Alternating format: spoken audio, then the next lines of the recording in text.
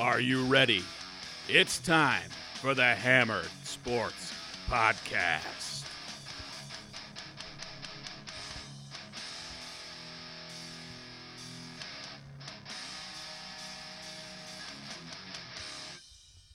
You heard it. It is time for the Hammered Sports Podcast. I'm your host, Kevin Gray, here with my co-host, Tom Abbey. Cheers, everyone.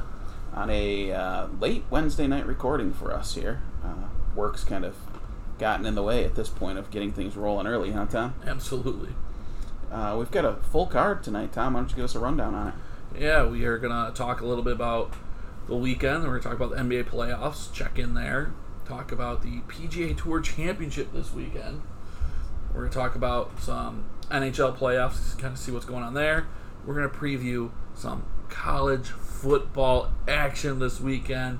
Probably have a couple bets for you, so stay tuned to that. We're going to have the UFC Fight Night preview. Just kind of announced a big addition to that card. And then we're going to get into the AFC and NFC West. And that'll be it. But this should be a fun show. Of course, next week we'll have a full slate of college games, a full slate of NFL. It's time. Oh, yeah. Let's kick it off. PGA recap. The BMW Championship.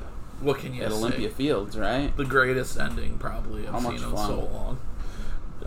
You got Dustin Johnson making, a 30-something footer to send it to match play there. Playoff action. Yeah. And then in the playoff action, Dustin Johnson hits a ball okay. And then Rahm hits his not as good. And you're like, oh, okay. We'll probably just both two-putt, move on. And Rahm buries a 66-footer, a meandering 66-footer to win it. He seems to have a knack for doing that now. He got a big win earlier in his career in similar fashion. So, and I can't remember what event it was, probably a month ago, 6 weeks ago. I was watching Rahm, and he does a great job with that lag putting game, so he's always got a chance to roll those in. Yeah. He does a tremendous job. He's, as far as I'm concerned, he's probably the best on tour at those long putts and really getting them into kick-in range. So, but the field struggled in on a tough course. It was nice to watch for once. They eased it up a little bit on Sunday for TV, almost like they chose a couple different hole locations that weren't planned. Just trying to give people something to watch because it was a grind for par. Yeah. Some really high scores. Yeah. It was fun to watch, though. I really enjoyed it. You ended up with the number 1 and number 2 player in the world in a playoff. Yeah. That's crazy. And a lot of times that tells you how well a course was set up. It was tough, but it was fair. Yeah. And now heading into this weekend, it'll be fun to watch. Kind of see the top 30 players. Yep. There are only 30 are left. To try and win the FedEx Cup. So, in this strange season that we've had. All right. So, we'll get to that in a minute. First, we're talking about the UFC card from last week. Struggled a little bit with some people being removed from the card. Oh, no, that was 2 weeks ago. You had the big one, Alexander Rakic and Anthony Smith. And I have to say, I was very disappointed with the effort from Anthony Smith there. As somebody who was a fan, thought he was a good bet at 235, plus 235. It didn't seem like... we've seen Anthony Smith yelling at opponents in breaks. Do you remember my name now? Do you know my name now? And he just didn't have that fire in this fight. Yeah, and Rakic has to do more if he wants to be considered one of the top in the organization as well. Because... Again, Dana White's not happy with those kind of performances. No. He does not want to see somebody held down without enough effort to finish. Yes, without the damage and effort. Use your wrestling. That's awesome. Take guys down, control them, but you got to be looking to advance. You got to be looking to finish. Yeah. Instead, Rakic was content to hold him there and take periodic pot shots throughout the course of the fight, never really putting Smith in danger of being finished. Yeah. And that's just not how we go about it if you want to be a superstar in right. MMA. And also very disappointing with the fact that both these guys have a chance. Light heavyweight has never been more wide open. Obviously, Cormier moved up to heavyweight and has now rode off into the sun. John Jones vacated the title, moved out of that division. I mean, you got to think if one of you has an impressive performance here, you're standing in line with a ticket for a title shot. but neither of them wanted it. And, if Rakic takes him down, controls him early, and even waits until like round 2 to get more aggressive on the ground and try and finish him, that's one thing. But he never took it to that next level. He just continued to take him down to keep himself out of danger of Anthony Smith. And that was, it's a strategy to win the fight. If you don't think that it was worth it at this point, if you ask me, this was the perfect opportunity for him to try it, to take a risk, Because if you get caught and you lose, or you make a mistake and you lose, but you were dominant early in the fight, you're not going to set your career back nearly as far as being boring and then going out and losing your next fight against someone. Yeah. People are going to lose interest in seeing you. They're not going to want you headlining cards. Yeah, he did a little damage with the calf kick, your favorite, early on, and that seemed to really bother Anthony Smith. He got him to the ground, and then, like you said, he was content.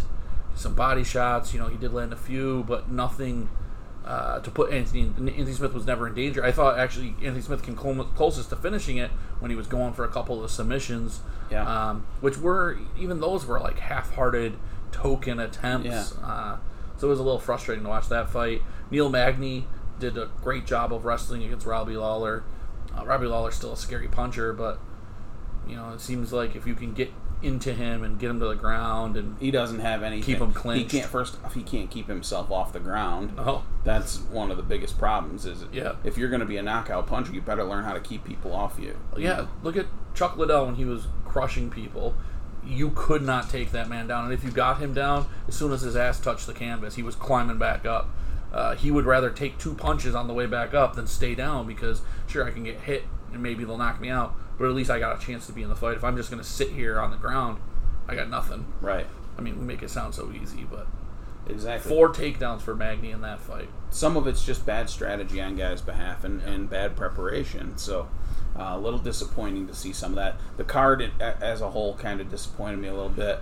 I did get the win with Zach Cummings, but that was about all the success we had over the weekend last week.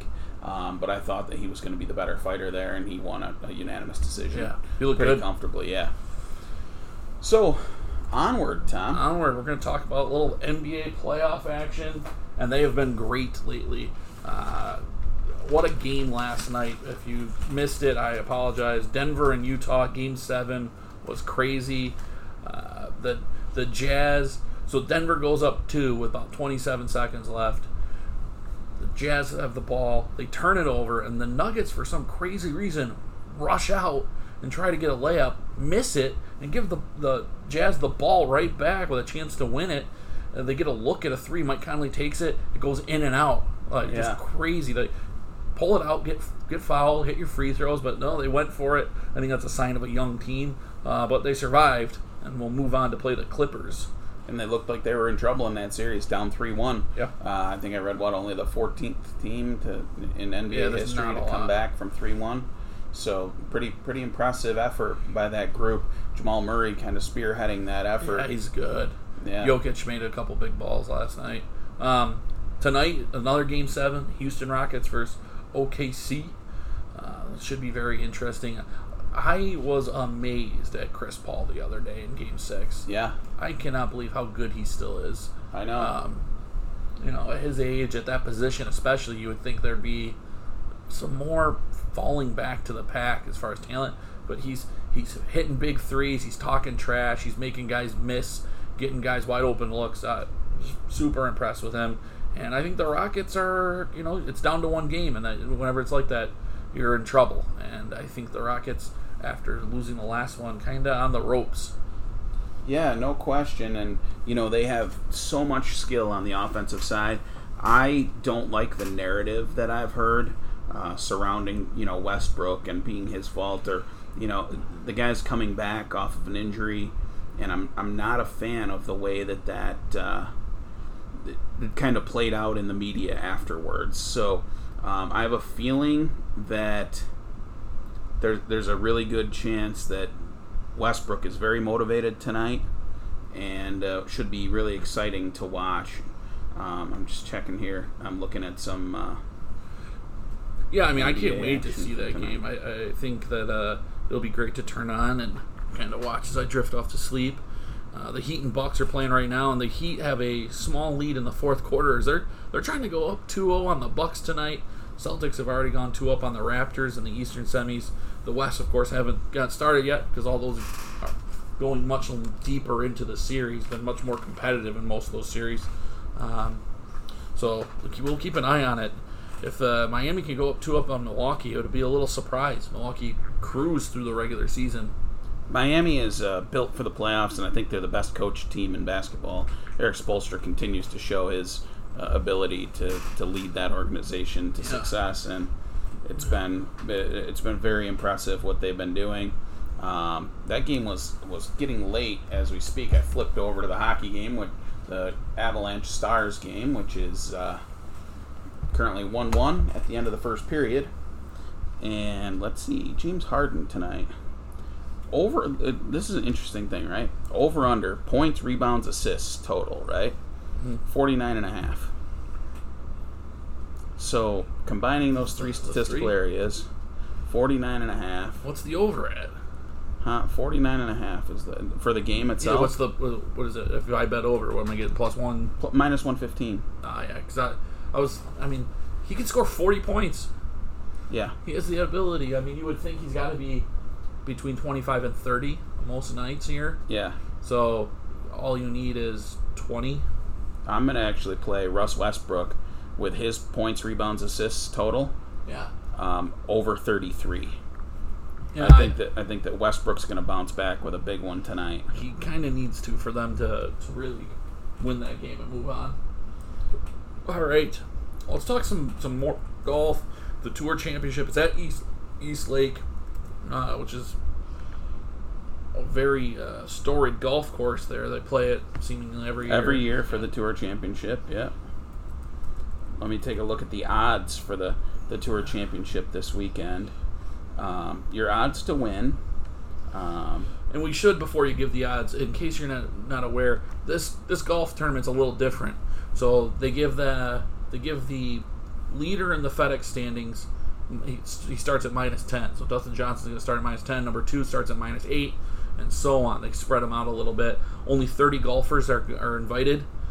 So it's a shorter field, less likely of a lot of movement, because you do get, when you get to the guys who are at the back end, the 26 through 30, you're 10 strokes behind the leader to start. Yeah. It's a huge advantage for them.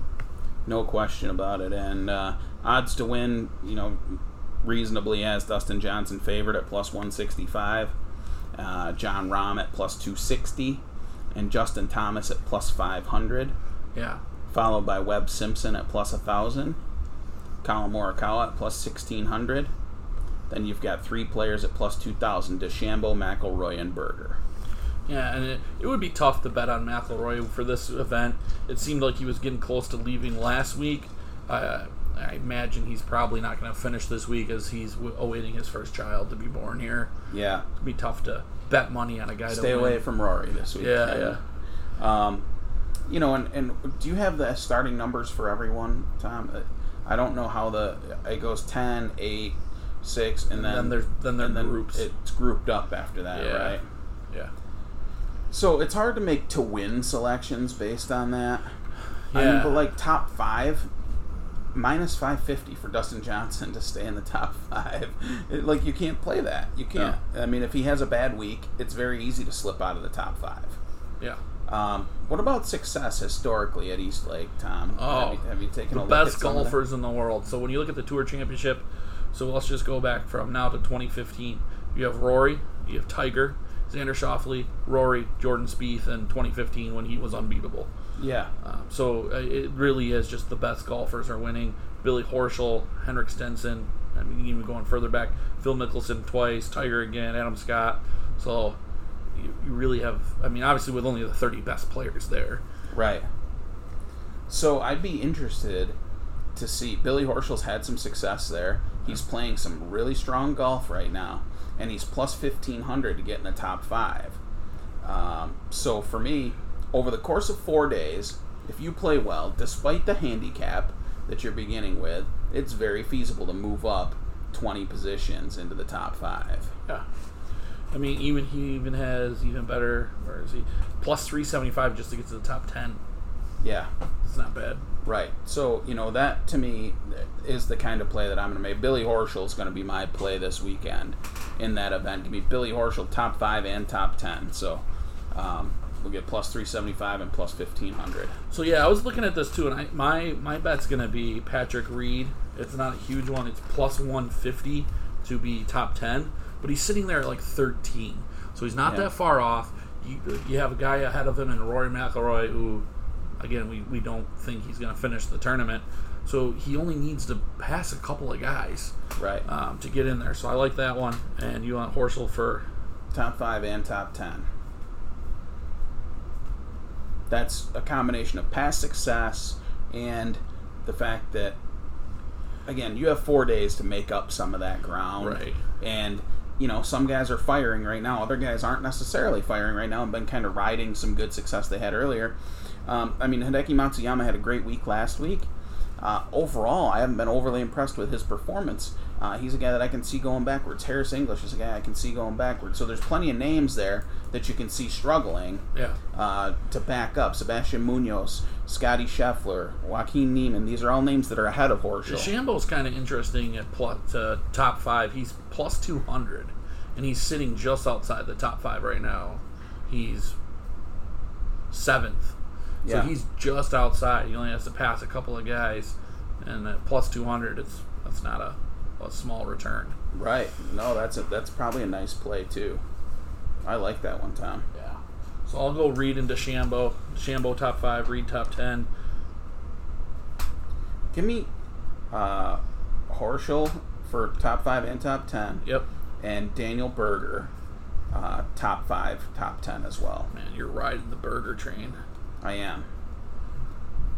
For both, again? Yeah. Pick a guy and go for it.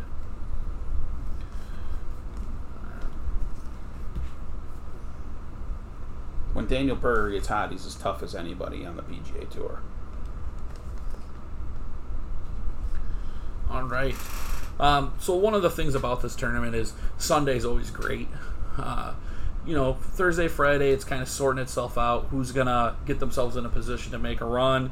The leader, really, Dustin Johnson, as good as he's been playing, has a chance to run away with it Thursday and Friday and put it away. But if he doesn't, and people are able to gain ground, it can be a lot of fun on Sunday. There's a lot on the line. The FedEx money is insane. The stuff you get with it is pretty nice. So it'll always be a very fun tournament to end with there. Yeah. Absolutely. Should be a lot of fun. All right, we're ready to talk hockey. Yeah? Let's talk some hockey. Unfortunately, my Boston Bruins went down in 5 games. Yep. And I'm just going to give a quick complaint about this because the situation they went through as the team that had the most points in hockey going into the COVID shutdown. You come out and you got to play a 3-game round robin. Your goalie seems like he's disengaged completely and then leaves your team halfway through the first round. Yeah, it was a bad situation. I should have really just reduced my expectations as a fan at that point. You've got a guy that's probably going to win the Vezina Trophy or absolutely be in the discussion to win the Vezina Trophy. And, he walks away from the team at this point. So, yeah, I mean, it's a tough situation. You like to give people the benefit of the doubt, but to see him walk away and say that, I just need to be with my family. Maybe he made the decision too late to really help them out. The other series in the East, the Islanders are up 3-2 on the Flyers. That series seems like it's destined for some pretty legendary stuff towards the end. They've been really going at it. Yeah, it's been a fun series thus far. The Islanders have really played great hockey, and the Flyers had struggled to score. Yeah. Save for one game in the series going into last night, right? Mm-hmm. Now we're looking at a long series here. It's going to be a lot of fun. I'm excited to watch the finish of that series. Yeah, Game 6 should be really interesting. And right now we've got Avalanche and Stars tied at 1 after 1 going to in Game 6 now. So the Avs are trailing in that series 3-2. And we have some breaking news. Yeah? Leonard Fournette, after being cut from the Jaguars and clearing waivers, is now joining Tom Brady in Tampa Bay. Well, that is quite an addition. Yes, absolutely. That backfield, I mean, we were talking a little bit before about how terrible it's got to be holding this Leonard Fournette ticket in fantasy and see him get cut, and you're just like, where is he going to end up? Is he going to be playing second fiddle? I think he's going to walk right in and be the starter. I would imagine there's no one there that I would think is better than him. So, getting him to run the ball, Tom Brady to throw play action off of it with all those wide receivers just makes that offense a little scarier. Yeah, I have my concerns now for anybody that's facing that Tampa team. Yeah. You've got a power running back that's going to take the handoff, head downhill, just absolutely lay the way. And I love some of those offensive linemen, particularly Ali Marpet, who's went to school right here in central New York at Hobart. And, to watch that offensive line, they're going to try to bury those guys downhill with Fournette. And then you've got the GOAT playing quarterback. So back to hockey. Dallas Stars are up 3-2. The game in the series, the game is tied 1-1 and the end of the first. And then the Vegas Golden Knights are up 3-2 on the Canucks. So again, 2 deep series there. They will play Game 6 tomorrow after the Flyers-Islanders Game 6. So Thursday night should be a decent night of hockey. Yeah, absolutely. What do we got? What else do we got coming up here, Tom? Next, we have what we've been waiting for, a little college football gambling life. Yeah, absolutely. And as we're doing that, I'm looking at the first game that I'm going to be making a wager on, which I've already placed my wager on the game. Southern Miss is going to be going at it tomorrow, laying 13 points. 13 and a half. Well, I got it at 13 earlier. Oh, so nice. That was nice. I like it when that happens. So, they lay 13. They're playing South Alabama, and they return a good number of players on this team, including their starting quarterback Jack Abraham, and 4 of their 5 offensive linemen. They also are returning 2 wide receivers. So on the offensive side of the ball, I think that they're going to be in a really nice place. They've got to kind of figure out who's going to play running back for them, but I think they've got some guys that'll do all right. And, this is Jay Hobson's their head coach there. He's 28-22 in 4 years. And, I feel like they're a team that's trending in the right direction. And I'm really excited to kind of see, what they can do. By the way, their top 10, one of their top 10 recruits is a running back by the name of Frank Gore Jr. Yeah, his dad might be somebody important. Yeah, maybe he has an idea or two about running the football. Then, so that game's very interesting. I think I'm on the same side as you here. We talked a lot about Southern Miss during our college football preview. They're really primed to make a run in conference, and South Alabama just has not been good out of conference. 1-5 last year, if I remember correctly. So, yeah, not any good. And I feel like this is I'm a pretty confident wager on this one, laying the 13. It's hard before you have any body of work. This is all about what do you trust here? Right. Is this going to be a similar team to what we saw the year before? As you look at South Alabama, they had some really poor quarterback play. They averaged 18.4 points per game last season. Southern Miss can score the ball. They're going to have a hard time keeping up. And they've got to figure out who's going to play quarterback. So, I don't like South Alabama at all going into this game. Yeah, the next one, from a gambling standpoint, I'm not a big fan. UAB minus 19.5 against Central Arkansas. You got an FCS school playing against UAB, who lost a lot going into this season. So I think it's tough to really get a good gauge on that. 19.5's a lot. Central Arkansas did get into the red zone a ton last week, but couldn't score. I think that's going to regress back and will lead to the over in this game at 48.5. I think they will finish some of those drives, some of those opportunities. They should have scored a lot more points than they did last week. And then 3 games on Saturday.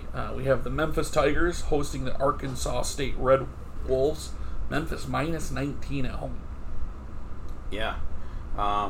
Memphis, they just had a big opt-out. Yeah. Their starting running back, who is a draft prospect, I can't recall his last name right off the top of my head. You've got Coach Blake Anderson coming back. They're looking to be... They had Junior Logan Bonner threw 10 touchdown passes in 4 games before he injured his hand last season. Then another guy stepped in, Lane Hatcher, who was a transfer from Alabama. He passed for 2,946 yards and 27 touchdowns and won Freshman of the Year honors. Their quarterback situation seems pretty good. They did lose the Sun Belt Player of the Year. And Kirk Merritt was another Sun Belt Conference receiver, all Sun Belt Conference receivers. Kenneth Gainwell was the running Kenneth back. Gainwell, from Memphis, yep. The next one we have Texas State hosting SMU Mustangs. The Bobcats are plus 22.5 at home. Any interest in that one? No. Yeah, I agree. I think SMU's clearly the better team. You don't get minus 22.5 for nothing on the road, especially. Yeah. But that spread's high. Again, it's tough to lay huge ones when you haven't seen either teams really play yet for the season. The next one's not as big. We have Army hosting Middle Tennessee State. Army is minus 3. Yeah, so, Army returns 6 starters on offense. But of those, also with those 6 starters is going to be a quarterback by the name of Jabari Laws, who got plenty of opportunity on the field last year. He rushed for like 484 yards, averaging 6.4 per carry. I like that they have 3 returning offensive linemen, and they've got a senior fullback that's really good. Sandon McCoy is his name. And then they're returning 7 starters on the defensive side of the ball as well. So I do like some of the stuff that I see for Army coming back this season. Jeff Monken is the head coach there, and he's done a tremendous job. They had a little bit of a struggle last season. Their offense wasn't quite what it had been, but I think they're poised to kind of start the climb back up again. Yeah, they lost by 3 at Michigan, so they're clearly a tough team. A lot of close losses if you look at it, and then some blowout wins towards the end of the year until they ran into a hot Navy team. So. Yeah, and they're playing. They're minus 3 against Middle Tennessee, and they're playing at home. Is that going to be in? Yeah, so Middle Tennessee is an interesting program because they've had a lot of success in recent years. Let me just see if I can get them pulled up here. I just want to take a look at some of their returning starters. Let's see here. Maybe you can get it a little quicker than I can, Tom. I'm not sure. I'm limited by my technology here. But Middle Tennessee State has had a great offense for a number of years, including one that was led by the coach's son for a few years. Let's see. Oh, I've got him here. So last year, Asher O'Hara took over as the Middle Tennessee quarterback. He rushed for 1,000 yards, but no one else could run the ball on that team. They do get West Virginia transfer Martell Pettaway and Florida State transfer Amir Rasul as running backs now. So O'Hara had a solid season. Hopefully he can continue to develop for this program. When you look at the returning starters that they have on that team, you've got 6 offensive returning starters, but only 3 returning starters on defense. One advantage that they have is they have all kinds of time to prepare for the option. I think that having a service academy or one of these option-based teams in the early part of the season, particularly coming off a bye week or your first game of the year, gives you an opportunity to be more prepared for it. I'm just not sure it's going to matter because I think that Army is so well versed in what they do on the offensive side. I think I'm going to lean towards the under in that game. What's that number look like, Tom? The under is 55.5. I'm leaning under in that game right now because you've got a team that had all kinds of time to prepare for Army, and then you've got a team in Army that returns plenty of starters on the defensive side of the ball. Plus, you've got Army who runs the ball like crazy. They're going to use a lot of clock. If Middle Tennessee can stay disciplined and not give up a ton of big runs, we could see this game tick, tick, tick, tick, and stay under the 55.5. So let's play Army, Middle Tennessee under 55.5. All right. So I have a big feeling about the next game. So I'll get that started. It's Navy plus 1.5 hosting BYU. Kevin and I had talked about Navy before. They're losing the big quarterback to your Miami Dolphins. Yeah. Maybe having a little hard time replacing that, whereas BYU is returning a ton of players to their roster. 15 starters are coming back for BYU. So they're going to be pretty good to go to start the season. They're only minus 1.5. I'm going to take them to cover that. I don't think that should be very difficult. I think Navy, they're tough. They're going to keep it close. But for the same concept, BYU has all this time to get ready for the option. They're going to be ready for it. They're going to have tons of tape, and I think Navy's going to have a hard time finding who's the new guy and getting that person ready to go. Yeah, and they're going to be a very well prepared program. That's what they do. They prepare themselves very well. So I think that BYU in this situation is a nice play. I'm a little concerned about the loss of the big tight end. That just happened, where he will not be partaking in the season. His name's Matt Bushman, and he's a great player. But Zach Wilson is very good at quarterback, and returning 4 starters up front. Going to need to find some playmakers on the outside, but I think they'll be able to make something work there. And on the defensive side of the ball, returning 6 starters, seven starters really are back. So I think that you're going to see a team that's going to be well prepared for that game. I like the play, Tom. I'm with you. All right. So that'll be it. There's some little college football to look at. Let's talk about the UFC card coming up, Kev. Let's do that right after a quick break. What do you say? Absolutely. We're gonna take a quick break. We'll come back and talk about the UFC card, and then we'll talk a little football and get you guys out of here. Absolutely. All right. Thanks, guys. We'll be right back.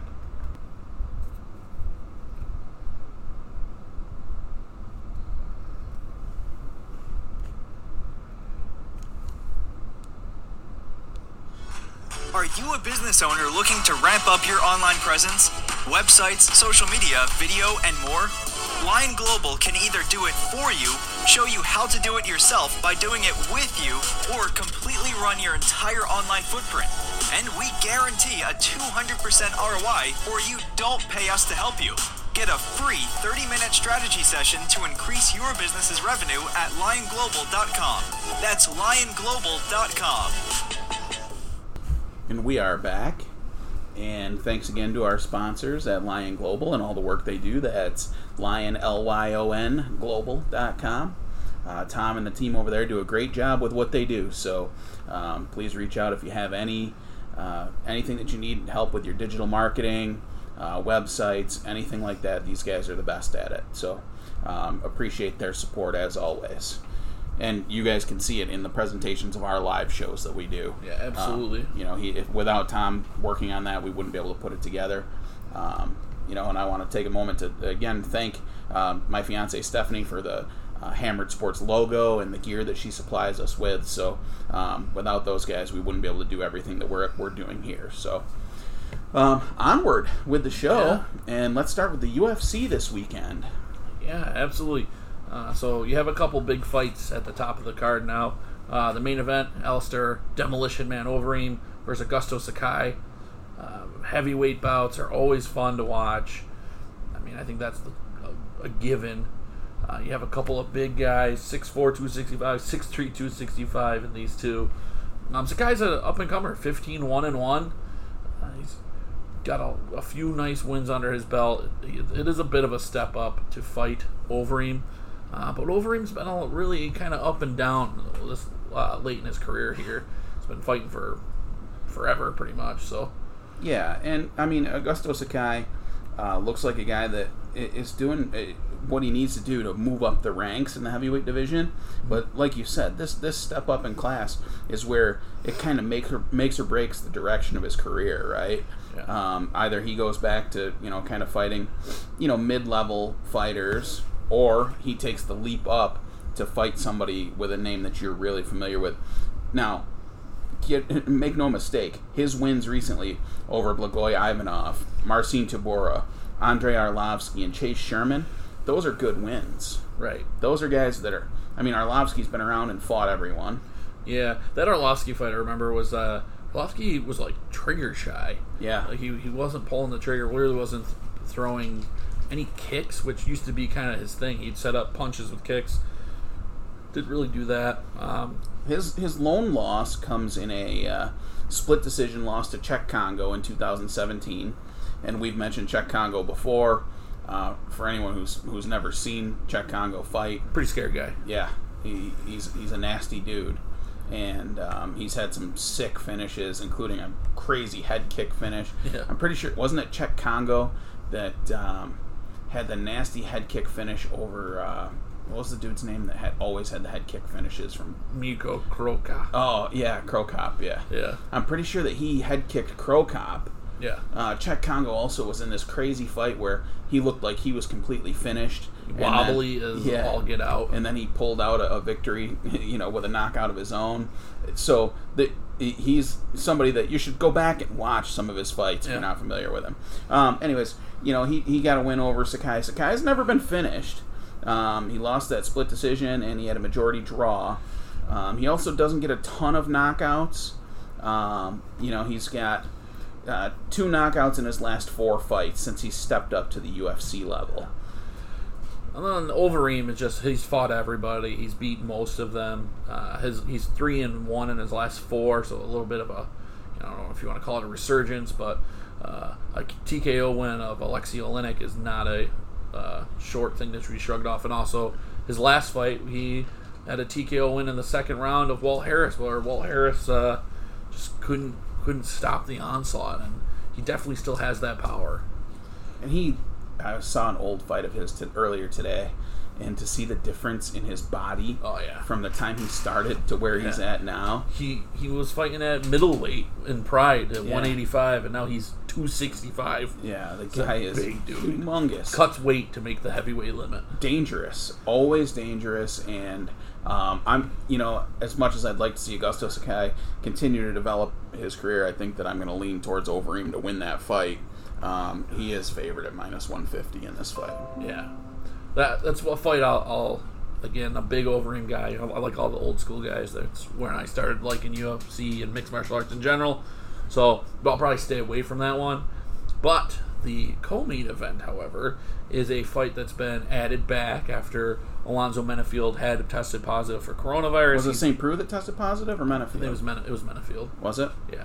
So he's back, -135 against Ovince St. Preux. Should be a very interesting fight. We had talked about it before. And I selected St. Preux then, yep. And I'm still on St. Preux now, and you can get him at +105. I think his experience and some of his creativeness, being the captain of the Von Flue choke, which if you're not too familiar with it, it looks like you're in a guillotine, and you actually grab a hold of the guy's head and turn it into almost like an arm triangle from being in the guillotine situation. So he's the only guy to get finishes in the UFC with the Von Flue choke, and it's pretty awesome to watch. He's done it, I think, 3 times. Yeah, he's done that exactly. So I also think St. Preux is he's just so good. Menafield's up and coming. That's what makes this fight fun. But I think St. Prue's been there, done that. He tried a little bit of heavyweight, realized those guys are too big for him, back down to light heavyweight. Yeah. Another one, and this one's, again, not a gambling bet, but to target for DraftKings. Brian Kelleher was slated to fight Ricky Simon. Simon has been removed, and Kevin Nativad is going to make his UFC debut on short notice against Brian Kelleher, who is a very solid fighter. I think Kelleher should pour on the points on poor Kevin. And he's minus 220 in the fight, so it's not a wager fight. It's just one you're going to want to use. You're going to want to use that one. Here's one that I am willing to wager on, and that's Otman Azatar. This guy is 12-0 with 11 finishes, 9 knockouts, 2 submissions, fighting Kama Worthy, who's also a knockout artist. Kama Worthy is 16-6 and has fought the better competition, but I am going to take my chances on the less experienced up-and-comer in Azatar here at plus 105. So let's take a shot. Otman Azatar. Anything else that either gambling or just fight-wise jumps out at you, Kev? Yeah, Michael Pereira. We looked at this earlier. He's fighting Zalim Imadaev. And Michael Pereira has fought the same fighter as Imadaev in Danny Roberts. And is it Danny Roberts? Is that what his name was? No, hold on. Who was it? I think we just looked at this like a half hour ago. Wasn't it? I thought it was. Let's take a quick look.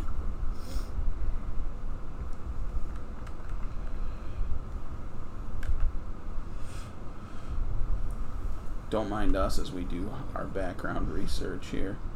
Yeah, Danny Roberts, he knocked out right. Danny Roberts. So Pereira knocked out Danny Roberts, while his opponent Imadaev lost to Danny Roberts. Was knocked out by Danny Roberts. Also, Pereira's last fight was in February against Diego Sanchez. He was dominating the fight, looked to be under control in the third round, and was disqualified for a knee to the head of Diego Sanchez.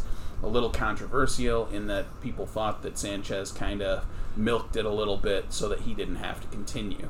Because he knew he was going to lose a decision. To me, I think that's going to just light a fire under him. I think Pereira's going to be excited. I'll bet he trained his tail off for this fight. And I'm excited. I think the Pereira, he's minus 115 in this fight. And, he's well-rounded. 10 TKOs, 6 submissions. His losses all come via decision. He's got a couple of... he's got the one other, and he's got 1 TKO and 1 submission out of 34 professional fights. So he's a tough guy, hard to finish. I like his chances in this fight. Yeah, I think we talked about that. We're both going to be on Pereira Saturday night. All those reasons you just said, I think he's just maybe the better, more explosive fighter, and to get a decent price at 115, gotta take it. Yeah, absolutely. So, I think that's going to be a wrap for our UFC talk, which leads us into our continuation of our NFL previews. Finishing of our NFL previews. Yeah. The last 2 divisions we have to go. We're going to talk AFC and NFC West. We're going to start it in the AFC as usual, and with the Los Angeles Chargers, last year 5-11. Not their height, actually, what they finished. And lots of changes. Obviously, Phillip Rivers is gone. The big news kind of came out today that Tyrod Taylor is going to start week 1. Yeah, and the funny thing is, I was watching. I slept like crap last night. I woke up during the night and watched the last 2 episodes of Hard Knocks and got caught up. Was really interesting to watch too. In that they saw some flashes from Herbert that they really liked. This is a team that when you look at the talent, it's really good. Unfortunately, they just lost maybe their best overall player on their team. A lot of people are saying that he could be safety 1 in the NFL. He's that good in Derwin James going down with a knee injury. He's going to miss the entire season. Really sad to see because he suffered some injuries in his past already. I really hate to see that. But I am excited about some of the other players on that defense. Adding Kenneth Murray to Joey Bosa and Melvin Ingram. Yeah. To me, that defense is nasty. And they did a lot to boost this O-line, which had problems last year. I think some of it is Phillip Rivers just clinging to the ball. But Trey Turner coming in, Brian Bulaga coming in should help that. Chris Harris coming in at corner should help that a little bit too. Linval Joseph coming in. This team really went out and got a lot of guys to help, which is a really bit, a bit of a younger team now. Yeah, and Tyrod Taylor does the right things. He makes the right decisions. He has a really nice deep ball. Yes.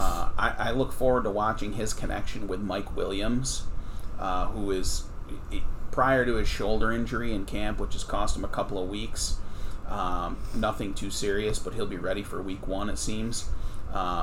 That guy goes up and gets everything, man. He is a beast at the jump ball, and that's going to be a great downfield target.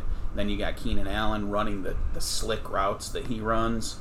Also, the addition of Chris Harris on the defensive side of the ball, too. Yeah. It's a big upgrade at the corner position. There's a lot to like about this Chargers group. Yeah, I love their wide receivers. I think Keenan Allen's one of the best. Mike Williams is very good, very explosive, and I like KJ Hill, too. He's nice. Austin Eckler and Justin Jackson, pretty solid running back tandem, and you add Joshua Kelly to that mix. So I think there's a lot to like about this team. They're in a tough division with the Chiefs, obviously being the top of it. But 5-11 last year. Let's take a look at what their over/under is listed at right now. I just went to S to try to find them for San Diego, but it's at 7.5. So they see, the bookmakers see it as well. Them getting 2 games better than they were last year. So over 7.5 is actually -145 for them, which is pretty good. Yeah, absolutely. So on to the next team. The Raiders. Yep. The Raiders last year 7-9. A team that had its ups and downs throughout the season, had a couple guys emerge as big name players, and added a bunch of fun guys in the draft. Some of our favorite guys went in here. Just to quickly run down the draft guys. Henry Ruggs, wide receiver from Alabama, is awesome. Damon Arnett, the corner from Ohio State. You got 2 more wide receivers in Lynn Bowden from Kentucky and Brian Edwards from South Carolina. Who has had an amazing camp. Yeah, and then Tanner Muse, the linebacker from Clemson, who's just a winner and may play a little bit hybrid safety linebacker role for him. And then John Simpson, the guard for Clemson, and Amik Robertson, another corner from Louisiana Tech. So just a great draft. They didn't have any pick after the 4th round. Those were all round 1, 3, or 4, and just really went after it in this year's draft. I'm a big fan of some of Peterman. what they've done. No. Yeah, no. Those are guys. I was a big fan when he was the Bills quarterback. Stop. That was awesome. So we've got Henry Ruggs, Brian Edwards, Lynn Bowden, and then you've got the other assets they still have: Darren Waller, Josh Jacobs. Derek Carr is steady. He does a nice job at quarterback. He can have big games. He's had big games. I really like their offensive line in front of him. Anchored by our boy Richie Incognito. He is our boy, too. Yeah. Gabe Jackson's always been a favorite of mine. Remember when he came out, I was a huge fan. You were. I think this team's great on offense. The defense, they have some guys, but, where can they put it all together to really be good? By the way, I don't want to overshadow completely the addition of Jason Witten, who's going to be there to help develop Darren Waller further in his route running skill, his run blocking skill. I think adding Witten as an inline tight end option for them when they want to run double tight sets and have that power run game with Jacobs, and then look to go over the top with Ruggs or Edwards. Those are nice additions. But yeah, some of the additions on defense: Corey Littleton, really nice linebacker. Nick Kwiatkowski. He's going to be they really needed to address that. And then they just added a 2-down linebacker from the Dolphins in Raekwon McMillan. He's on the exempt list for some reason right now. It could be COVID. Yeah, he's not something like he's that. Not listed as opted out, but he's on the exempt list. So he'll be participating as far as I'm aware. Yeah, I think they're pretty excited about that addition. They added Malik Collins up inside to help with, You've got Cleveland Farrell that they had there. Damon Arnett, one of our guys from the draft that helped basically push me over the top in winning that in that draft day pool, which people were bitter about, by the way. They started complaining a little bit that I don't know, whatever. Damon's good. Damon Arnett was a nice choice there for them. So they even let Amukamara let go. Yeah. So they must like some of those guys, So here's the thing with this team, and I didn't mention it when we're talking about the Chargers, but I'll mention it now. What are my big things when we're talking season-long projections, especially in football? What divisions do you play? So the AFC West has the joy of playing the AFC East, which isn't very tough. I mean, you have the Dolphins, who you're not really sure what you're going to get, who they're even going to put out there at quarterback. You have the Jets, who look like a complete tire fire, as all reports from training camp are. You have the Bills, who were good last year, but not unbeatable by any stretch. And then you have the Patriots, who've come down off their mountain. So those are all winnable games for these teams. But then you have you play the NFC South. You're playing the Panthers, who aren't going to be they're going to be down a little bit. Yeah, but then you got to play the Saints. You got to play the Buccaneers, who we just talked about, just landed Leonard Fournette, and the Falcons. And you got to play the Falcons, who may have been the hottest team at the end of the regular season last year. So, yeah, you got to try to go 2-2 against the NFC opponents, and then 3-1 against the AFC opponents. And that's kind of what they need to look at for their target. Everybody needs to go like 5-3 against those two divisions. So, it should actually. It's not that bad of a draw for them. It's not great, but it's okay. They've got a good opportunity to succeed there.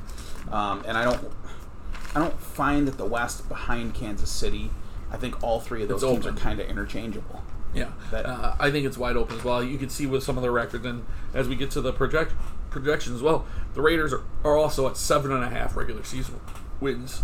So right along the same baseline of being good. Does anybody want to guess what Denver's at? Could we go on a limb at 7.5? It's 7.5. Oh man, I know what I'm betting there. Yeah, that tells you just how everybody's the same there. They're all look like they have some talent, could be okay, but nothing that really pops off the chart with these teams. So, on to the Denver Broncos. The Denver Broncos, which if you listen to our fantasy draft podcast, you kind of heard some of my thoughts about the Broncos come out last year, before we get too far ahead of us. He's a hater. 7-9 last year. Started the year with Joe Flacco. Went to Drew Lock. And yes, I am a certified hater of the Denver Broncos team. Yeah, his big thing is Drew Lock. Not really sold on him. No. Let me take the opposing argument here with you for a minute, Tom. Go. His weapons last year were not wonderful. Sure. Outside of Cortland Sutton, who was a really talented wide receiver, there was not a whole lot there to be excited about. This season, in the draft, they added Jerry Jeudy, my number one receiver on my board. Most people's, yeah. Yeah. KJ Hamler, explosive as all get out, Swiss Army knife kind of guy, can do a lot of things, be involved in jet sweeps and screen passes, and explosive player. Part of the return game, too, I imagine. And the fastest tight end in the draft, in Albert Aquabuna, out of Missouri. So they went to town to get some weapons in here, and I think that this is going to be pretty... you're going to see growth. If Drew Lock is any good. If he stinks, then those guys aren't going to matter. Then we'll get to see Jeff Driscoll. Yeah. Right. Yuck. So, they didn't go out. They certainly didn't make much effort to try and get somebody in there to back him up. They wanted. I think it's a confidence play. They wanted him to know that it's his team. The free agent signings for them is very underwhelming. We got a long snapper, we got a punter, and then you land the big fish in Melvin Gordon, and it's so bizarre based on their running back group. You now have Royce Freeman, Melvin Gordon, and Phillip Lindsay all in the same backfield.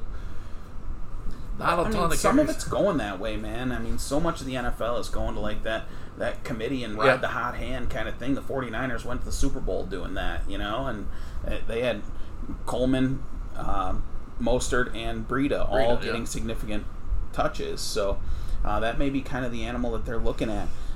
One thing I do like, they signed Graham Glasgow at right guard, and they added Lloyd Cushenberry, who we were both a fan of coming out of LSU. So, And then there's the defense. Right. You have an aged defense here. No doubt. Von Miller's been around for a long time. he doesn't quite carry the same explosion he once did. Nope. They gave up 19.8 points per game, 10th best in the league last year, and they were first in red zone touchdown percentage. So that's how you win 7 games with a terrible offense. It is, yeah. I've seen it personally. Yeah, there's no question. They did land 5-time Pro Bowler Jarrell Casey in a trade. That's nice. So, other than that... It's the secondary. I'm not... Their secondary does not... I mean, ugh, woof. Yeah. I mean, A.J. Boye... it's fine. They think that he's a better fit than Chris Harris was for Vic Fangio's defense. Duke Dawson and Devontae Bosby. Not great, but I like their safeties. Justin Simmons is good. He was second team All-Pro last year. Yeah. So that's a nice player. Again, the defensive side of the ball is concerning. Bradley Chubb was a highly touted prospect coming out of college. Yeah. Let's see if he can produce. He's coming off an ACL injury. So that's a big thing. If he can come back and be an addition to that pass rush, that's going to be helpful. So I'm not as high on Denver as I am on the other 2 teams in the West. I'll say that. I would predict Denver to finish 4th in that division. Although I do like some of the direction they're going on offense. Yeah, and again, they're also at the magic 7.5. Yeah. One of these teams has to win 8 or 9. Someone's going to win 6, so they just throw them all in a hat. Yeah. I'll tell you what. I wanted to pick the Chargers over, right? Yeah. My concern is if you get to 3-3 and you go to the backup, you go to the rookie, yeah, and he makes some mistakes, like rookies will, makes some mistakes. They lose a couple more games. Now it's all of a sudden really hard to get to 8 wins. Yeah. And that's why I'm not going to go with the Chargers. I'm actually going to take the Raiders over 7.5 because I love the additions that they've made on that team. It's in the just fun offseason. to root for Gruden. Yeah, and I like Mike Mayock. Mayock was my dude for the NFL draft. Yeah. I would much rather listen to him than listening to the fellas over there on ESPN. I'm not going to name any names. I like the one that rhymes with... I can't even do anything that rhymes with McShay, but I like him better than the other guy. All right. So then we get on to some team that may have won the Super Bowl last year, if you're keeping score. The Kansas City Chiefs were 12-4, winning the Super Bowl. Pat Mahomes just crushing people's souls as they kept falling behind and coming back to win like it was the easiest thing they've ever done. Yeah. They handed out a bunch of money to their own players, wisely, I might add. Yeah. And really, it seems to be business as usual, except for maybe the tailback position. Yeah, I mean, Clyde Edwards-Helaire is going to take over that job, seemingly. Yeah. When Damian Williams opted out, it seemed like Clyde Edwards-Helaire was the guy, and it's time to go. They do have Darwin Thompson, DeAndre Washington as kind of fail-safes, which both are serviceable. Not nobody gonna. Yeah. So they did lose Laurent Duvernay-Tardif due to opting out, and Lucas Niang, who was going to be a big addition and step in this year. That's where the concern comes for me on this team. The O-line. The O-line. What are they going to be able to cobble together there on the interior of that O-line to protect Mahomes and generate any kind of running game? Because that is where they become vulnerable, if you ask me. Yeah, and they do have a couple early suspensions, too.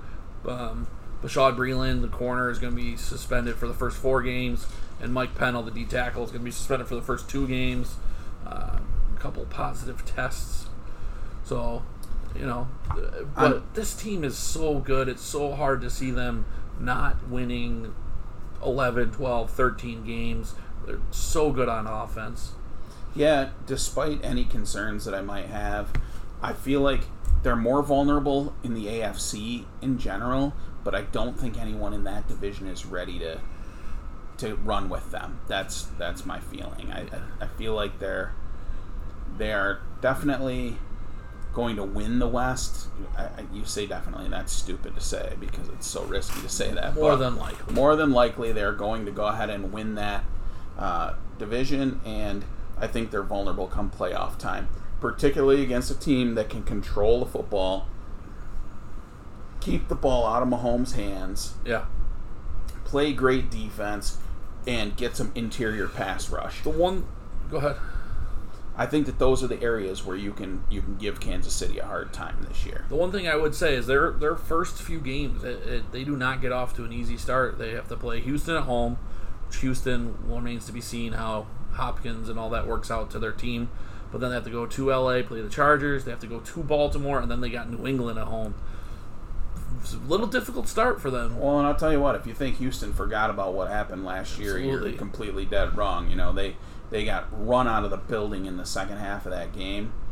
Well, was it from the second quarter on, basically? Yeah, like mid-second quarter. They jump up, 24-0 or something? It should have absurd. Been. They should have gone for the kill instead of that field goal. Bill O'Brien again and his wisdom. Yeah. And unfortunately, I feel like that team is better than people are giving them credit for. The Texans? Yeah, they're really good. And that's a group that I think they're going to be motivated as all hell for that game. So I'm looking to fade KC week 1 depending on where that line comes. If that line falls like near double digits, I'm going to take the Texans. Yeah. So, just to make sure we're all up on the date, Kevin and I are both taking the Chiefs to win the AFC West. Kevin, for his over-under favorite, he's taking the Raiders over 7.5. And Tom, continuing his tradition of hating on the Broncos, is taking Denver under 7.5. That's right. And now we're on to the NFC West. Yeah. Maybe the most fun division. I know we talked about it a little bit before. All these teams are going to be super fun to watch this year. 3 of them were close to playoff contenders last season with winning records. And if we start with the 5-10-1 Arizona Cardinals, a team that I cannot wait to see them on the field and see kind of what becomes of them and how this offense looks. Year 2 of Kyler Murray, year 2 of Cliff Kingsbury, adding DeAndre Hopkins, Kenyon Drake going to be there from the get-go.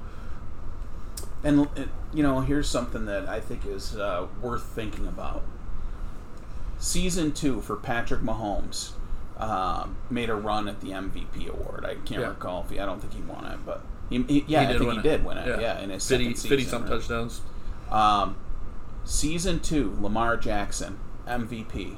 Guess whose season 2 it is that had a great season and now has all that talent loaded around him again?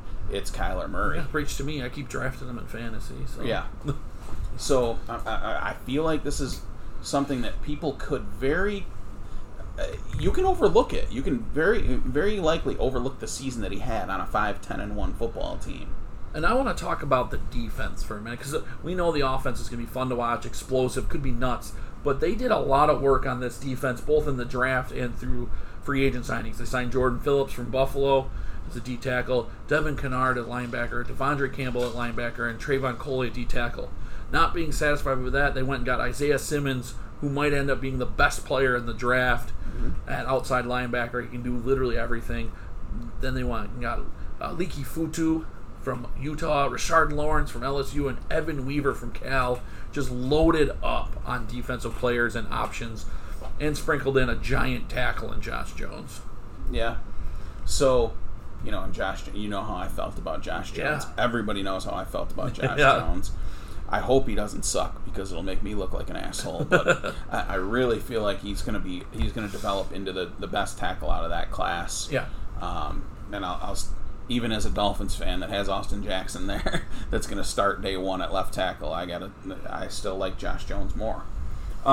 Yeah.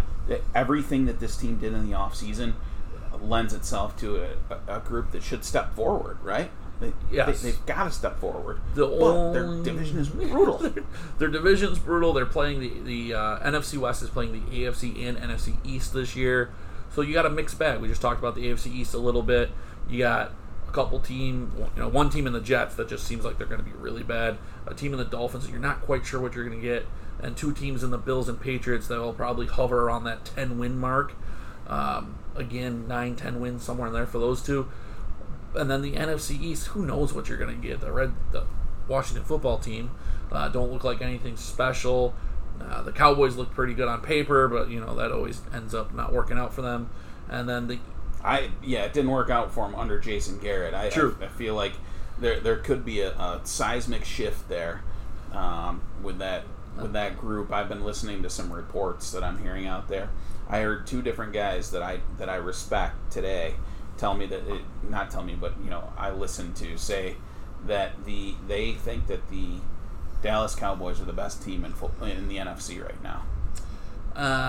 And even that report aside, you have the Eagles, who don't have any wide receivers remaining, apparently, and then the Giants, who are, a middling team, maybe on the come up, but their come up might be 7-8 wins. Yeah.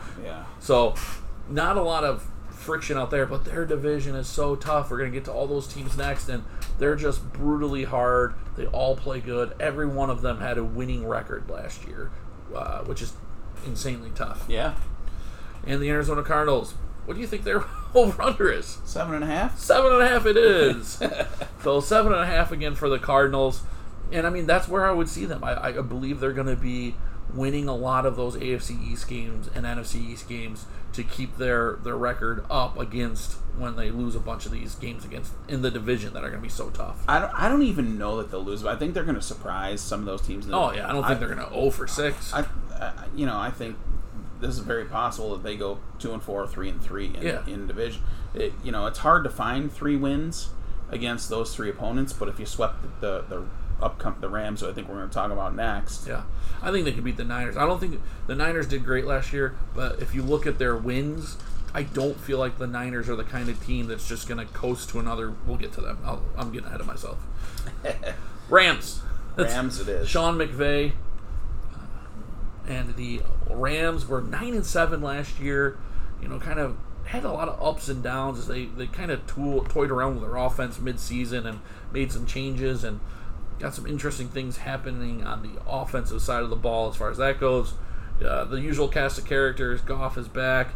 The very nice wide receiver group of Kupp and Woods and Reynolds, they're all back, with Van Jefferson being added to it. He's been featured on Hard Knocks as being insanely good. McVay keeps talking about how good he's been, better than any of the rookies that he has. Van Jefferson is the son of Sean Jefferson, who's been a wide receivers coach and a member of the NFL for a long time. This guy knows what he's doing out there, and he's making guys. He's making other 2s and 3s look silly. Let's see how he does against 1s. I did see him, kind of get. He got embarrassed a little bit by Jalen Ramsey on the latest episode, but this is fun. Tyler Higbee took a big step forward late in the season. And you still got Gerald Everett there, who's another solid tight end. The running backs are a little bit of a question mark, not from a talent standpoint necessarily, but who's going to be the guy? Seemed like Darrell Henderson had the upper hand, but now Cam Akers is looking good. Henderson might not play, and Malcolm Brown was getting work with their 1s this week and their scrimmages, so I think Malcolm Brown has the trust factor of the coaches. Akers and Henderson are both more explosive, more fun, more exciting, but so that'll be interesting. And then the defense they have so many big impact players. I always I take offense as a Bills fan sometimes because the Bills defense gets kind of shafted, where maybe their whole defense is much better than the sum of the parts, right? You got a lot of good players, but they make a great defense because they play well together. The Rams are just full of studs everywhere. Aaron Donald's probably the best defensive player in football. Jalen Ramsey's one of the top 2, 3, 4 corners in football, and they're all on the same team, and they make a lot of plays. Here's my apprehension. Go. Every time Wade Phillips leaves a defense, they get worse. Fact. Every time. It's historically seen. Anytime a son of bum leaves. Absolutely. When Wade Phillips leaves running a defense, they get worse.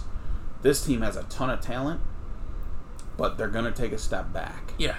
And schematically making a change like that, Wade Phillips knows what he's doing as well as anyone in the sport, and I don't know why they decided to move on from him. I think they just wanted to get younger and more relatable to the players, maybe. I don't know. They hired a 37-year-old kid from Brandon Staley. It's his first job as a coordinator in the NFL. And he's going to keep the 3-4, but we'll see, how that shakes out. I'm not entirely sold that this defense is going to improve. Yeah. I think that they're going to remain where they are or take a step back. I'm not sold that the offense got any better.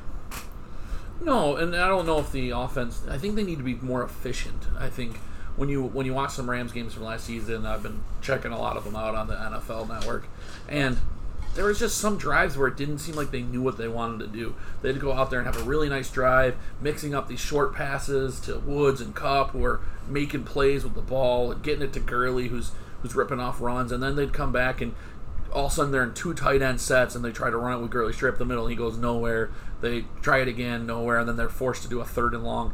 And it seemed like they were caught in between what they wanted to do.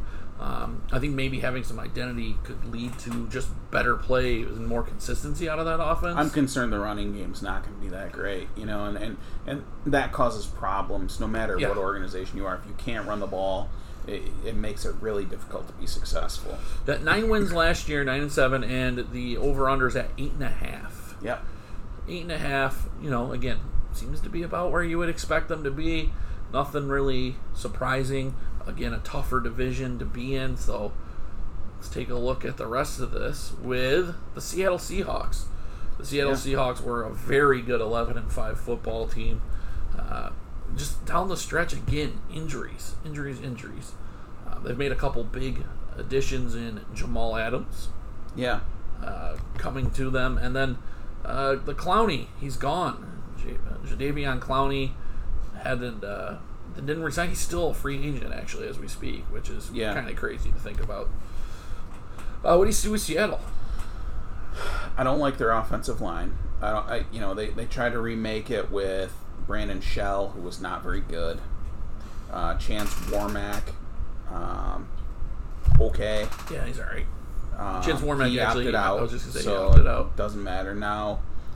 You've got Upati, who's he's been around for a long time, He's very all good, right. but he can't stay healthy. I do love Damian Lewis. I think he's a great road grader, but I'm concerned about his pass protection skill set. That's what we talked about a little bit there. They don't pass protect for Russell anyway. I So know. it works better if you don't. But and Jermaine Ifedi is the guy that left. They're going to replace him with Shell, and I didn't think Shell was that good. So I'm not a big fan. But the rest of the Wayne offense Brown's the only one returning. Yeah, but everything else is pretty good. The rest of the offense is good. Russell Wilson is one of the top QBs. I love Chris Carson. Chris Carson's good. They added Carlos Hyde to kind of be a little backup for him with DK Rashad Penny being Metcalf out. was great as a rookie. Yeah, Tyler Lockett, DK Metcalf finally gives him a 1-2, and then you have guys like Phillip Dorsett, Paul Richardson, who can come in and make plays for them. Will Dissly and Greg Jacob Olsen. Hollister. And Greg Olsen. Man, they have 3 tight ends I'd like to have on my team. Yeah. None of them are Luke Wilson, no offense. Right. It's the offense is going to be fine because Russell Wilson's Yes. They have playmakers and Russell Wilson. Russell Wilson's the most consistent quarterback in the NFL. He consistently does exactly what you'd expect him to do with less talent around him than other people do. Yes. I think that if you put Russell Wilson in the environment of Patrick Mahomes, you get similar outcome. Yeah. He's just so talented. He's so good at what he does. He makes great decisions. 31 touchdowns and 5 picks last year with no one blocking for him. And receivers that are okay. The guy is just immensely talented, and I wish that he had a better supporting cast around him. His window of opportunity is still there for another 5 years in his career. 5, 6, 7 years in his career. He's not that old. He's got an opportunity still to be very successful. I hope that at some point they get some reasonable players around him. To see a good run, huh? Yeah, because he's the kind of guy you can root for. Yeah. I love their linebackers. Yeah? As crazy as that sounds, I love their linebackers.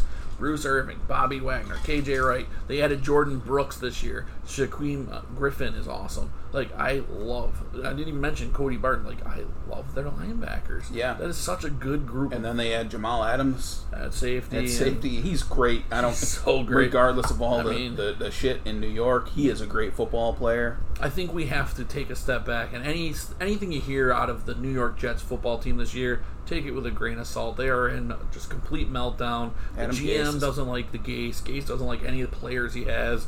It's just it's a mess. Yeah. But yeah, Quentin Dunbar's a good corner. Jamal Adams at safety. they're solid in the secondary. The defense is the strong point of this Pete Carroll team. will never have a bad secondary. Right. I'm convinced that he's a very good secondary coach. If you look at him at USC, very good. It's time here. And it always feels to me like the defensive side of the ball, particularly now, I think teams are building more from the secondary forward. Yeah. It's no longer as much about finding the best pass rushers in the league. It's about finding guys who can rush the passer or push the pocket or set the edge, and then having great players along that back line that can help you. Because if your guys can't cover for 2.5 seconds, you're in big trouble. Yeah. So these quarterbacks get rid of the ball so fast now.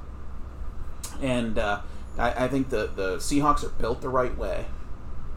What's their over-under, Tom? 1 second. I got to get in there. I actually can probably get to it pretty quick, too. Yeah, 9.5. 9.5. Again, it's these over-unders for a lot of these teams are exactly where you want it. They make it difficult on you. Vegas gives nothing. No, they never do. But I think if you were gun to your head, do you think Seattle's going to win 9 or less or 10 or more? I would go 10. I just think that close games, I want Russell Wilson. And if you play enough close games, he's going to get enough of those wins. I won't even bury the lead. I'm picking the Seahawks to go over 9.5. I'm also picking the Seahawks to win the division. So I'm not even going to wait for the 49ers conversation. I'll tell you my take on the 49ers. But, yeah, this to me is I love this Seahawks group aside from the offensive line. Yeah. So you take that offensive line out of the picture, I love everything about this team, including their quarterback, who is miles and miles ahead of the starting quarterback of the team that won this division last year, Jimmy Garoppolo and the San Francisco 49ers. You can't talk about Jimmy Garoppolo anymore. I'll take that over. So here's what we got. 49ers, 13-3 last year. Just a kind of great season I don't want to say out of nowhere. They were pretty good the year before, but really just winning game after game after game. And a lot of them, they were blowing people out, just running the doors off them in the second half, literally running with a lot of emphasis on the running there. They're a very good football team, good defense that plays smart and physical, and they got one of the Bosa brothers, so you know how that goes. They just chase people and knock them down. But they have a couple really big fundamental problems. Jimmy Garoppolo is an average quarterback. He's good. He'll win you some games. He'll keep you in them. But they run the ball. That's what they do well. And their wide receivers are nothing that I get excited about. Dante Pettis, okay. Brandon Ayuk is a rookie. I mean, who here are you? Deebo Samuel. Deebo Samuel is toast. Coming off a foot injury. He might not play the first 6 weeks. They have to this weekend to decide whether or not to put him on the IR designated to return, but he hasn't practiced yet. So I am not a big fan of what the offense can do. The defense will keep them in games. Their defense is very good, very physical. I get all of that. But the NFL is an offensive league. I follow a guy named Rob Lauder on Twitter. He's a beat writer for the 49ers. And he shared a video that had Trent Williams, which is a nice addition to that offensive line. Yeah. Absolutely mauling Eric Armstead. So, I don't want you 49ers fans to think I hate the organization. It's not that. I love what they've done with a lot of that team. I don't like their quarterback. I don't think he's any good. I think that he's propped up by the talent around him, the running game around him. I watched him miss too many open throws over the course of the season and wouldn't count on him. So, but I do like a lot of the other pieces on this team. On the defensive side of the ball, I think that you know the trade of DeForest Buckner was interesting. You know, they felt like they have enough guys inside that they were able to make a valuable trade for them. But Nick Bosa is one of the best pass rushers in the league. D Ford can get after the passer. Eric Armstead does a great job getting after the passer. Richard Sherman's a little long in the tooth at this point, but still very talented, still very good at what he does. Javon Kinlaw, tremendous addition to the interior. That's basically what they ended up getting for DeForest Buckner, right? Also, the best burn of training camp for any team in the league. Oh yeah, Garoppolo came up. Garoppolo came up like in between plays said, "I'm gonna make a pass at your girlfriend because you're a rookie. I get to make a pass at your girlfriend." And Kinlaw said, "You'll probably overthrow that too. I saw the Super Bowl." Mm-hmm. And then fisticuffs started between the O-line and D-line. Yeah, the O-line got pissed about it and went after. What a great burn! Yeah. Oh, it's so good. By the way, I'm not going after Javon Kinlaw. No, absolutely not. I mean, if I was an O-lineman in the NFL, I might. I don't know. Even they're pretty big. I could be 6'7", 320. Might be a little concerned because of the explosiveness of Javon Kinlaw. Yeah. That's a great addition, by the way. Yes, Javon awesome. Kinlaw, a great addition. Strength to strength. This is, again, a team that I feel like is going to have a good season. They are absolutely a good football team, right? I think they take a little step back. I think 10.5 over under is too high. That's my pick. I have the under 10.5 for the Niners. They could win 10. Yeah, but then you still win. Right. I think that you have to think that they were playing a softer schedule. This happens a lot to teams who finally make it to the top and win that division. It's one of my concerns about my beloved Buffalo Bills now that they're playing that second place schedule. The Niners have to play all the division winners in their conference. Not to mention there has been a Super Bowl hangover effect for the losers of Super Bowl historically. This will be. They do get a soft start to the season. Holy cow! But I again feel like Seattle and Arizona are both going to be tough outs for them. First of all, Arizona plays them tough all the time anyway. Yeah. The Rams, I don't have a ton of faith in, but I think there's a real possibility they could go 3-3 in their own division. And if you go 3-3 in your own division, that means you've got to go 8-2 against the rest of the NFL to get to 11 wins. Yeah. I mean, they really padded their stats against some bad teams last year in bad games, right? So the AFC North minus the Ravens was terrible. They steamrolled the Bengals. They barely beat the Steelers. They beat them by 4. Sans Ben Roethlisberger. They laid waste to the Browns, which Browns were not any good, and they lost to the Ravens. I mean, none of those wins are very impressive. Then they played the NFC South.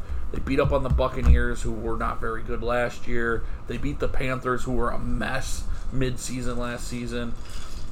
They beat the Saints in probably one of their best performances, winning 48-46 at Mercedes-Benz Stadium.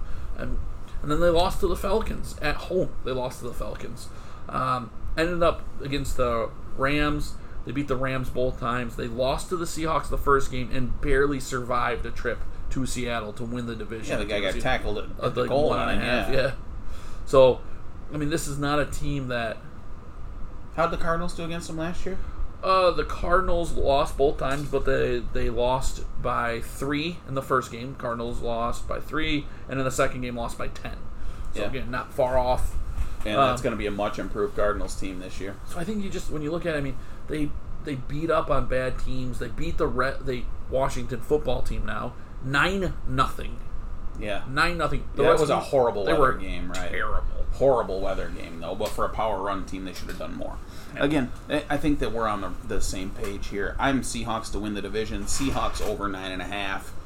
You are going to be... I have... I mean, it's the same story, different way. I have the Seahawks to win it as well, and 49ers under 10.5.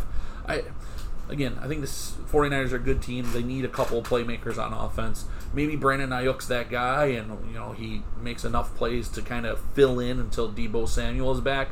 I don't see it. Yeah. And that's going to wrap this episode of the Hammered Sports Podcast.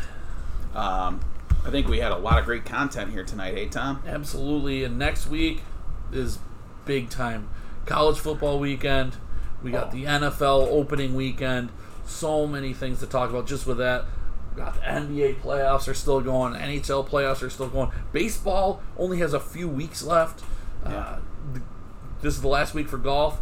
We've got a little bit of the PGA Safeway Open next week, and then after that is the U.S. Open. U.S. Open, then 2 months later we get Masters, so that's not dead yet. Heating up.